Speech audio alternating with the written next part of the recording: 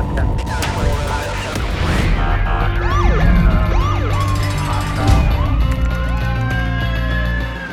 to be a street cop.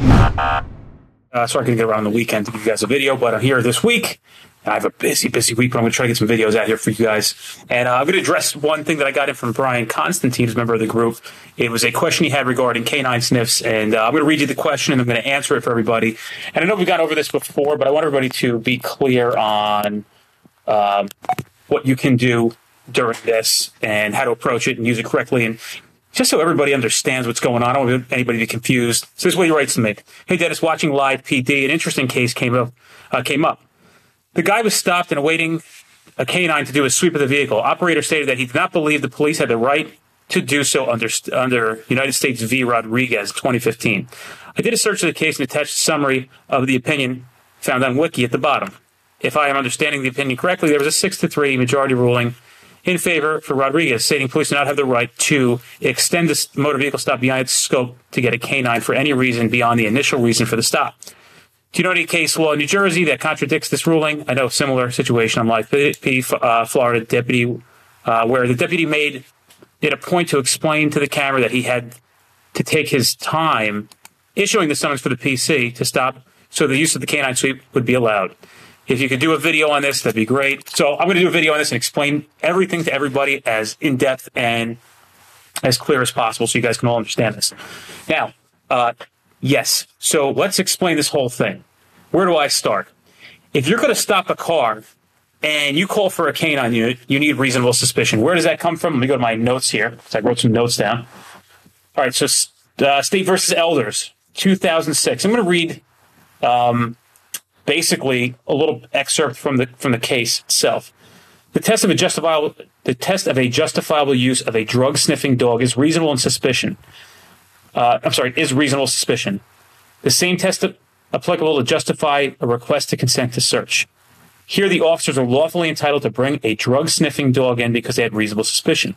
We are satisfied that the troopers had articulable and reasonable suspicion to justify calling for a dog, just as they were justified to asking for Leach's consent to search for the disabled vehicle. Because the trooper had the right to call for a drug-sniffing dog, his advice to Leach was a fair prediction of events that would follow, not a deceptive threat made to deprive him of the ability to make an informed consent.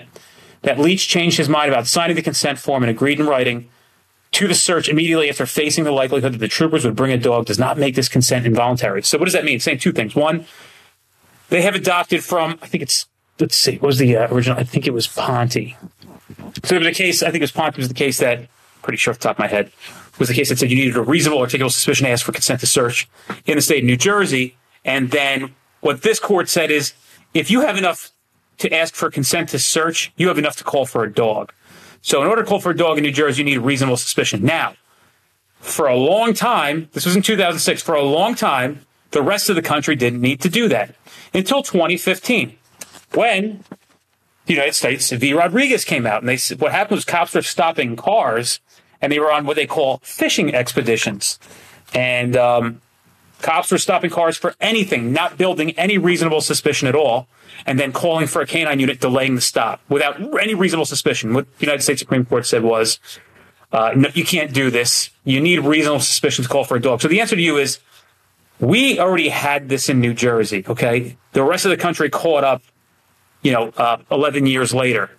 So that's really the case behind it. Now, also still we have to this day is that if you're there and you're not prolonging the stop, and somebody asked me about free air sniffs, and we discussed this in the past thing, but be careful in New Jersey about doing free air sniffs. And my advice to you is build your reasonable suspicion. Don't try to play the game of free air sniffs. Have your buddy who's the canine officer behind you and stop a car and say, oh, well, he just happened to be there.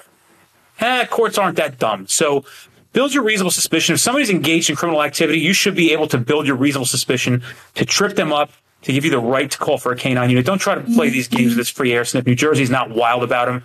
I know we talked about this before. Dave Tingle sent me a link about the case in Belmar, whatever it may be, where they tried to play this game and the court did not like it. So that's just it. So I remember in 2015 when it came out, people were like, oh, my chief says I can't call for a dog anymore.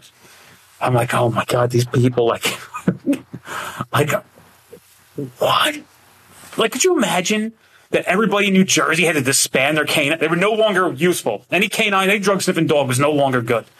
And there's still people out there who believe that.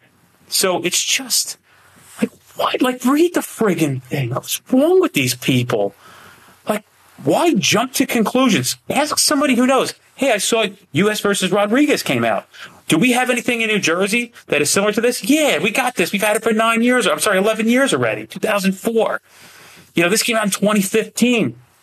We've been way ahead of them. So let's not jump to conclusions when new case law comes out. You can call for a dog when you have reasonable suspicion. You can tell people that you're calling for a dog. It's a fair prediction of the events to follow, not a deceptive threat to not give somebody the ability to make an informed decision on consent.